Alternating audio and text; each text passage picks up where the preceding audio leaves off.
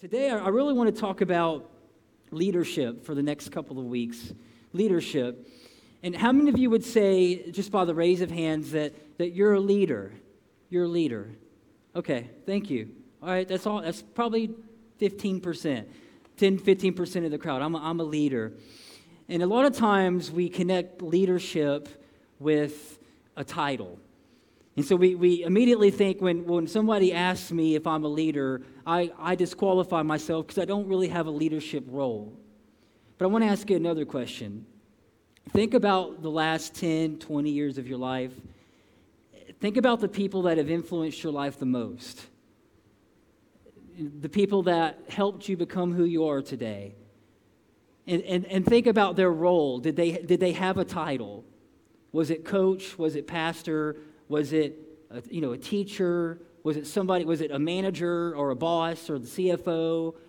Or was it an aunt or an uncle or a grandfather or mom or dad or a brother or sister or a cousin or a friend or a colleague? Nobody likes the boss, but we like who we work with. You know what I'm saying? A lot of times it's, and what I've found in my life looking back, the people that have influenced me the most didn't really have the title of leadership in my life. It was a family member. It was an uncle. It was a cousin. It was a colleague, somebody I worked with, not worked for. And I think when we think of the word lead or leadership, we automatically go to a position or a role. But I'm seeing in my life that it's the people that don't really have the title that can influence the most. And there's a verse in Romans, if you didn't raise your hand, and you're like, I'm not a leader, I want to share this verse with you. Romans 14, verse 7. It says that none of us lives to himself, nobody lives to himself, and none of us dies to himself. And I think what that means, what Paul is trying to tell us, is that every person touches someone else's life. Whether you realize it or not, you have leadership. People are watching you every day. If you're in high school, people are watching how you live. They're watching the way that you carry yourself. They're watching, listening to your words, your mannerisms. And Paul, by writing that verse, lets me know that there's not one person that's ever lived that was kind of an island to themselves. That everybody touches someone's life in this little gap that we have here on this earth. Everybody's influencing someone. And the best way that I can define leadership is influence. It's not a title. It's not a position. Leadership is influence, and you have it. You have it at home. You have it in your family. You have it at school. You have it on the job. And the person who thinks that they're leading and no one is following is just taking a walk, right? Because the real leader is not really, a lot of times, the person with the title. The real leader is the person that everyone else is listening to. And they may not have the role, and they may not have the position, but everybody at work knows who to go to when things go wrong. That's the leader. It's the person that's speaking into the lives of those around them. And when I look at my life, I had a few people that really changed my life for the good. And one of them is no longer here, and it was my uncle. And he was, to me, just one of the greatest men that ever lived. First paramedic in Santa Rosa County, just an incredible person, lived his life for other people. And he did more for me than I can ever put into words. And his son was the same way. That's my cousin. They're both named Dominic. And so it was Dominic Sr. and Dominic Jr. And when I look back at my life, it wasn't like a pastor or somebody that had the title or leadership role in my life that really helped me. It was the ones that didn't. And my cousin was the first one he bought me my first Bible, and I still have it. He showed me what it was to study the Bible and what it meant to pray, and my uncle did the same thing. He was big on prayer. He was the guy that it didn't matter if we were at we could be at a packed restaurant, right? There's not a seat in there. We stood up and we held hands and we prayed. That's how we did it. Saying as embarrassing as that, it was always like, I was always thinking every time we go out to eat after church, are we going to have to stand up and hold hands and pray? I was like not like, but it just, I don't know. It's something that was instilled into me because of him. Another person that influenced my life, that when he influenced my life, he had no role over my life, is here this morning. I didn't know you were going to be here. Pastor Mike Doyle. And when I was feeling like God was calling me to do something out here on the beach, Buck Waters gave me Mike Doyle's number and said, you should call him. And the last time I talked to Mike Doyle was he had brought the best surfer in the world to the Sanger Theater at the time. And I went only because the best surfer in the world was in Pensacola. It's like, what is he doing here? And Mike stood up and talked and preached the gospel and gave an invitation that I didn't stand up or raise my hand or move. I sat down because I was too cool to get up or do anything like that. But something happened in my life. And that was the moment where I finally came to faith. And a decade later, 15 years later, I'm calling him again, didn't know who he was from a man on the moon, and saying, hey, I feel like God's called me to start something on the beach. What should I do? And he helped me. And for years, there's mornings where I get up and I'm thinking, this might be the last sermon I got in me. Y'all may think, I know I'm always smiling when I'm here, but getting here sometimes is tough. And there's some mornings it's like, I'm just out of words. Like I've told every story I got. I'm multiple times. Nobody wants to hear about Pepsi anymore. And I'm like questioning if this is what I'm supposed to do. And then I'll get a text from Mike. Just want you to know I'm praying for you, Nathan. You're doing a great job out there. Keep up the work. And it's people like that change our lives. That they don't lead or pour into our life because it's their job description. They do it because they love someone. And they're motivated by the Spirit of God. And the Bible talks a lot about leadership. I think it has the best leadership information of any book that's ever been written. And I believe that because of the people that followed it and what they've done with their life. And if we could go back 2,000 years, if we lived 2,000 years ago, imagine if somebody asked you the question, what do you think is going to be around longer? The Roman Empire that connected the entire world for the first time. Roman Empire was great. Or these 12 ragtag fishermen, tax collectors, following around this guy named Jesus with long hair and sandals, who doesn't really have a building and doesn't have a home, and his forerunner was a guy named John the Baptist who ate locusts and honey and lived in the woods. What's going to be around longer? The Roman Empire or Jesus and his 12 disciples? Every person on the planet would have said the Roman Empire. The Roman Empire is gone. And here we are talking about these 12 disciples and this man named Jesus that came from heaven 2,000 years ago. And not only that, the church is stronger and more influential than it's ever been. And so what did they have? How did they lead? Well, there was specific things that we see in the life of a leader in the New Testament. There's 3 places that I could find that kind of have qualifications for a leader. And I didn't put them all in your handout, but I just want to read one out of Titus. Titus chapter 1. Paul's writing to this young man, Titus, and Paul was a church planter. He was known as an apostle. So he would show up in a city or a town, he would plant a church, and he would leave. He would set up leadership after he had left, and he would go and plant another church. And so he's writing to Titus, and he's saying, hey, I left you on the island of Crete so that you could complete our work there and appoint elders in each town as I instructed you. An elder, here's the qualifications, must live a blameless life. He must be faithful to his wife. His children must be believers who don't have a reputation for being wild or rebellious. A church leader is a manager of God's household. So he must live a blameless life. Then he gives some things. He must not be arrogant, angry, quick-tempered. He must not be a heavy drinker, violent, dishonest with money. And so he gives these qualifications to this young church leader at the time, saying, these are the people I want you to put in leadership over the church. Now, for a moment, I want you to think about leadership in 2 buckets. The big main bucket that we always think about when we think about leadership is what I'm going to call community leadership. That's your title. Your owner, your CFO, your CEO, your manager, your whatever, president. Your assumed leadership based on a title.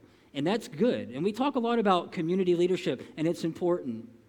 But what's fascinating to me is in Titus, 1 Timothy, and then 1 Peter, where we're given the qualifications for a leader, It has nothing to do with community leadership roles. It has everything to do with what I want to call life leadership. How is this person leading himself and his family? And the Bible doesn't really, when it talks about qualifications for leaders, you're not going to see anything in there about, well, they have a Fortune 500 company, or they manage at least 100 people, or they have a really important title or a lot of influence in the community. It's not there. 1 Timothy, 1 Peter, Titus are verses that we just read. Everything is about how that person leads their life personally and how they lead their family. And so Paul is putting this, I'm going to call this life leadership ahead of community leadership. He's saying somebody who's qualified to lead, it doesn't matter how many people's on their payroll. What matters is how do the people in their household think about them? Do they love them? Does that person, is it reciprocal? Are they leading themselves well? Are they leading their lives well? That was really, really important to the New Testament leaders. They could care less about the outside third circle of leadership. It was always about that inner core of leadership. And so I want to just give you, I think, a few things that's helped me when it comes to leading. And I think the most important thing with leadership is how we lead our lives. And unfortunately, the hardest person to lead is myself. Does anybody else have that problem? Okay, the hardest person to lead is not my family. It's not my son. It's not, the hardest person to lead is the guy that I'm looking at in the mirror every single morning. Because everywhere I go, I'm there. And it's, and I'm bringing all this history and all these things that I know about myself. And so the hardest person to lead, number one, is myself. And at the end of the day, when I stand before God, He's not really going to ask me, how well did you lead that company? Or how well did you lead that organization? Or He's really going to say, well, how well did you lead yourself? What did you do with what I gave you? How well did you lead yourself? Paul writes about this in pretty deep, he gets detailed about it in 1 Corinthians chapter 9. And he compares it to an athlete training. And this is what he says, do you not know that in a race, all runners run, only one gets the prize? So run in such a way to get the prize. Verse 25, everyone who competes in the games goes into strict training. They do it to get a crown that will not last, but we do it to get a crown that will last forever. Look at verse 26. Therefore, I do not run like somebody running aimlessly. I do not fight like a boxer beating the air. He knew who he was competing against. And in verse 27, he answers it. I strike a blow to my body, and I make it my slave, so that after I have preached to others, I myself will not be disqualified for the prize. And so he's saying, I'm in a battle, and I'm in this competition, but I'm not competing against anyone. I'm competing against myself. It's that old nature and that new nature. It's the old Nathan Pooley, right? It's the old person, the things that I know I'm capable of, the things that I know that I can do. I'm trying to keep that person at bay so that I can move into this new life that God is calling me into. And I love that he was so transparent about it. I love that he talks about this thorn in his flesh, that he kept praying for God to take some kind of, we don't know if it was some kind of sin that he was struggling with, or if it was a physical deformity. Some believe that he couldn't see very well. Some believe that it was something wrong with his body. We don't know. But he was transparent about his weaknesses. He knew he had them, and he was fighting them. And that's a big deal. Aristotle said the beginning of wisdom is to know yourself. And the first step in leading well, I think other people, our family, and within a community, is to know yourself. To integrate your shadow was the way that Jung said it, right? To know the areas in my life where, I'm capable of doing some things that I'm not real proud of, but I've got accountability around it. I know the areas in my life that I need to work on. 1 John says it like this: if we claim that we're without sin, like if we say that we're perfect, we're deceiving ourselves. And so the first step in leading well is leading myself and knowing the areas of my life where I'm weak and trying to build up some walls around those areas, and then knowing the areas where I'm strong. I think everybody has blind spots. So, I mean, I know that there's some things in our life that we just are never going to see without the help of others. But the good leader, the leader that I think is heading in the right direction, knows his or her weaknesses, knows the areas where they're struggling. And when we get to that point, we can work on them. And I think that leads us to the second step. When I can lead myself well, I can lead others well. And I think this is the way that the Bible kind of lays it out. And it uses words like self-control or blameless. So this person has his own stuff, her own stuff, like I'm working on my weak areas. I'm not perfect, but I'm working on it. And when I'm in that place, now the Bible kind of says, all right, now you can lead others.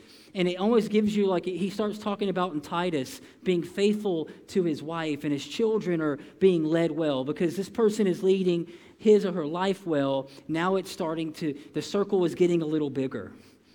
And so this is life role leadership. This is the most important leadership that we'll ever have the honor of leading in. It's leading our families. It's leading our friends. It's the people in our life that we love and care about. That's the highest honor. About 10 years ago, I heard a pastor say this, and I'll never forget it. And he's a really famous pastor. He's written a lot of books, and he's got a great church. And he stood up, and he was sharing this with a group of pastors. He says, I want to be famous in my home. I don't care about being famous anywhere else. I don't care about being famous online or being an influencer or whatever you want to call that. He's like, I just want the people that know me the most to love me the most. And I thought, that's a goal there, y'all. I want to be famous in my home. I want my wife and my son and my family and my mom and those that are the closest to me, that I'm doing well in that arena. And because I think a lot of times, and we'll go ahead and go to the third one, if I can lead myself well, I can lead others well. If I can lead others well, I can lead a community well. But a lot of times we just focus on the community leadership at the expense of the life leadership. And we see it like every day right now. We're seeing it in the news. We're seeing, people that are making mistakes. And it's like, how in the world is this person that leads this massive church or this massive organization, how did they have all this going on in their life and nobody knew it? Because I think that we can focus so much on this third circle of community leadership that we sometimes can leave behind those that need us the most. And that's you. You need to be able to lead yourself well, and that's your life, the people in your life. And I love that Paul puts this in the New Testament. I love that he makes it such an important priority because we can all lead ourselves and our lives well. That's something that we can all attain to.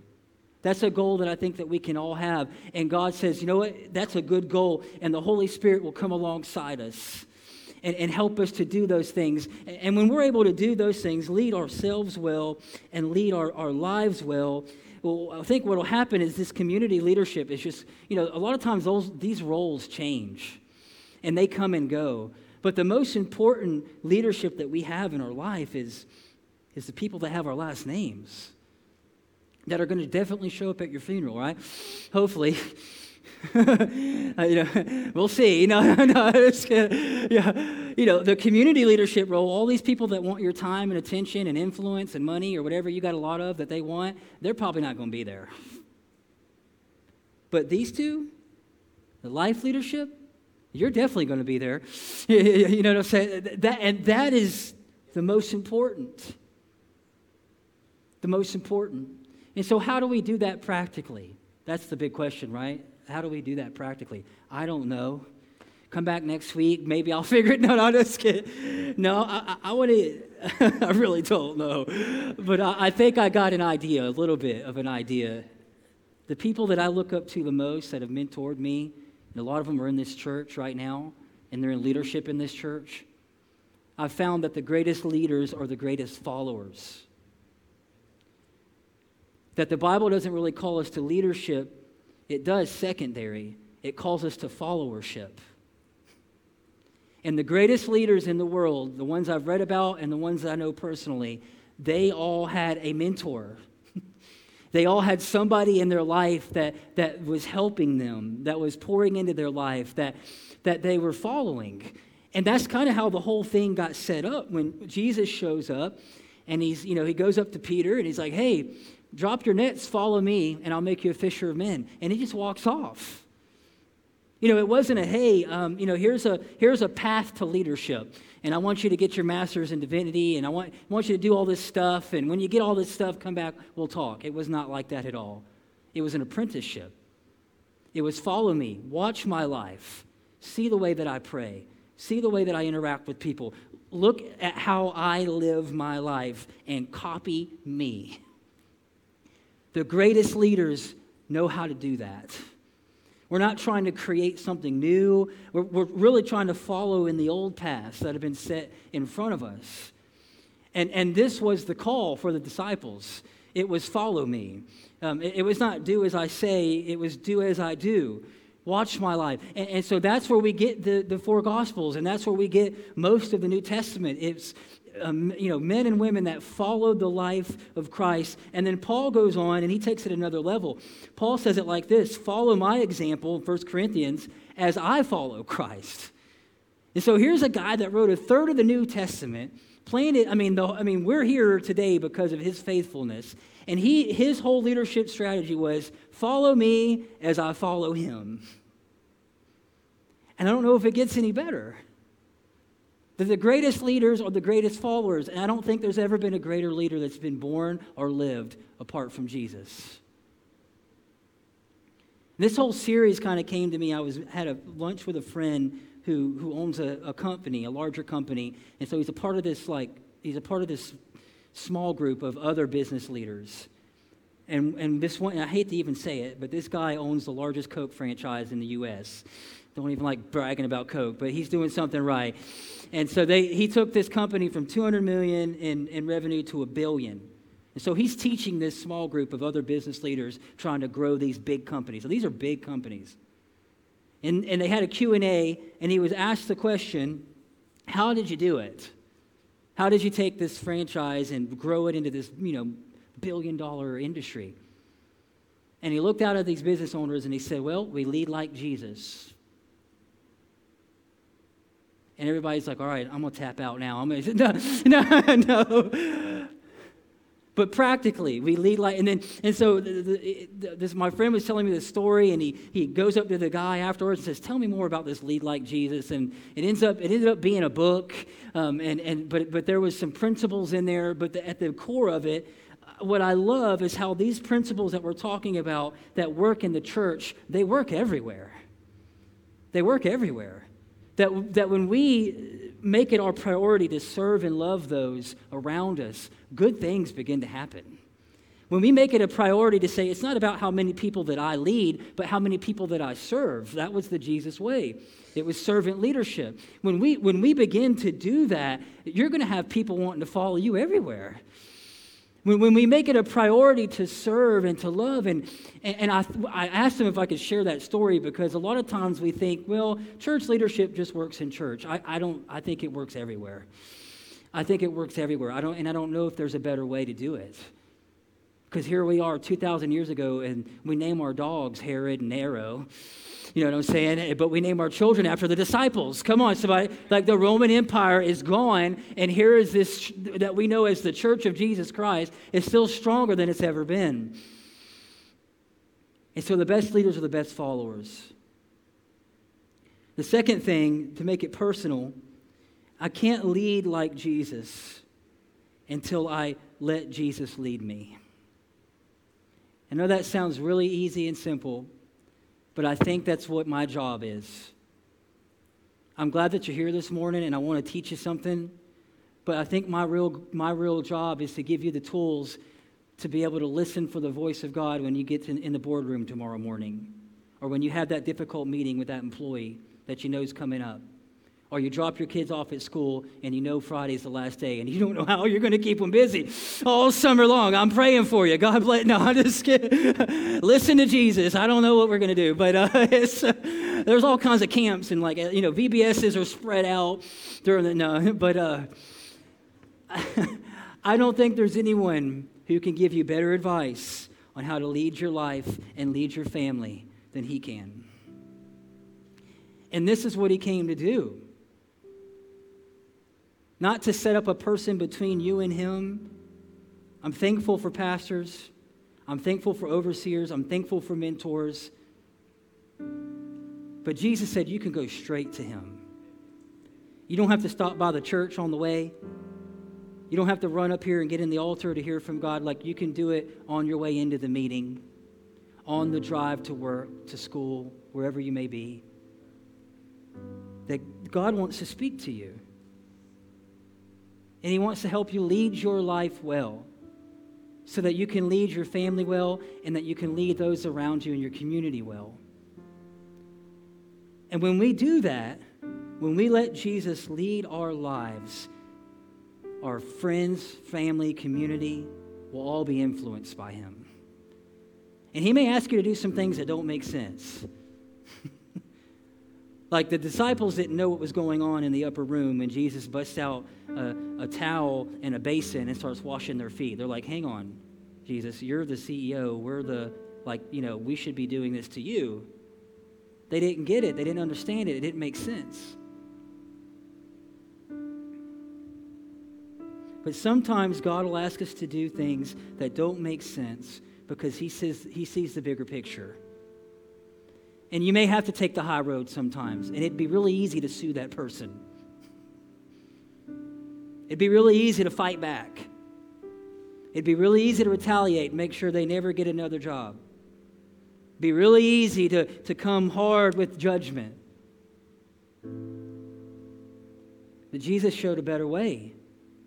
And it says on the night that he was betrayed, he took a cup and some bread. After he had washed his disciples' feet, he says, I want to show you something. We're going to share a meal together. Now again, I want you to just try to put yourself in the setting of that night. This was not some kind of formal board meeting where everybody's in suit and ties and they got the agenda. This is a meal with his friends. And he's trying to inject into them these principles that he knows will change the world. So he washes their feet, and at some point he takes a glass of wine and a piece of bread, and he has communion with them. Now I'm going to read these verses to you in Corinthians, and then we're going to take communion together. It says, let me go over with you again exactly what goes on in the Lord's Supper and why it's so important. I received my instructions from the Master, and I've passed them on to you.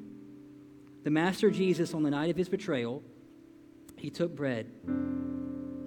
He had given thanks and he broke it. He said, this is my body. It's broken for you. Do this and remember me. After supper, he did the same thing with the cup. He said, this cup is my blood, new covenant with you. Each time you drink this cup, remember me. What you must solemnly realize is that every time that you eat this bread and every time you drink this cup, you reenact in your words and actions the death of the Master. And so because of this, you're going to be drawn back to this moment we're about to have, to this meal, again and again, until the Master returns. You must never let familiarity breed contempt.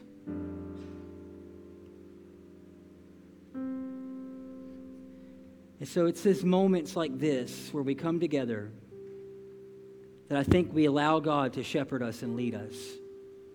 In another instance where Paul's writing about communion, he talks about examining ourselves, looking inside, allowing the Holy Spirit to speak to us, not the person next to us or the person, but the circle gets smaller. And before we do that, I want to share this one quick story, and then we're going to take communion. I'd never watched the movie A River Runs Through It until last year. And if you've never watched the movie, I'm about to ruin it for you. I'm sorry. But A River Runs Through is a great movie, but it was originally a book. It's a true story. And it was about a pastor and his two sons. And here's a pastor that's trying to lead the congregation well. He's trying to be a good pastor, and he's trying to raise his boys. And the movie's it's beautiful. If you like, Montana, I think I don't know where it's set, but it looks like somewhere in the Midwest. And so there's a river that runs through their property, and the dad teaches his boys how to fly fish, teaches them how to tie flies, teaches them how to, he's got a little timer out with them, showing them how to cast the fly rod, how it's all about timing. Just a beautiful story of this pastor and his boys.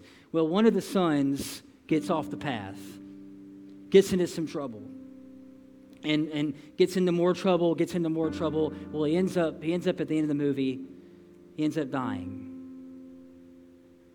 And so the pastor is torn. He didn't really know what was going on in his son's life completely. He knew that he was struggling and had got into some bad stuff, but didn't realize it was that bad, that somebody was out to take his life and took his life. And at the end of this movie, the dad is about to retire from his church. And in the end scene, it's the last scene. And he's talking about, he's been trying to get information about how his son died from all the family, and they won't tell him. They didn't want to hurt him. And he stands up in his last message, and he says these words, "You don't have to fully understand to fully love." And I thought, that's the heart of a great leader. That at the end of the day, at the end of his life, again, according to this movie, this guy did everything right with these two boys. He did everything right. And sometimes life will throw things at you that you just can't explain. There's no reason for it. There's no rhyme for it. Things happen. And he stands up and he says that. And to me, it means you don't have to fully know to fully love. That when we come to the communion table, we all have stuff in our life that's happening and things that have happened to us. But I think it's in the moment of communion where we come together, and I want you to think about this as we take the bread, is that there's a God in heaven who fully knows, and he still fully loves. I want you to think about that. A lot of times, the more you know about a person, you know their history, it's really hard to keep loving them because you know all their stuff. But the night that Jesus was betrayed and he had this meal, there was a guy named Judas that in the middle of this communion, he said, "Hey, go and do what you need to do quickly, friend." Jesus fully knew, and he fully loved. Judas ran up to the high priest with clean feet that afternoon. I don't know if it gets any better than that. And so in this moment, I want you to just bow your head. Because when we come to the communion table, it's not to see God so that God can be fully visible to us, but it's so that we can make our lives fully visible to him. That when we come to the table, we open our heart and our soul to the Spirit of God, and we ask him the way that David prayed, "Search my heart. Lord, is there anything in me that I need to ask for forgiveness? Is there any area of my life where I need the love of God to be applied? An open wound, something that happened, and I've been trying to figure out why for a long time. But maybe God's leading you today to let that go and just to fully love, even when you don't fully understand. And so, Father, we thank you so much. We ask that in this moment, Lord, that you would speak to us. Our hearts are open before you.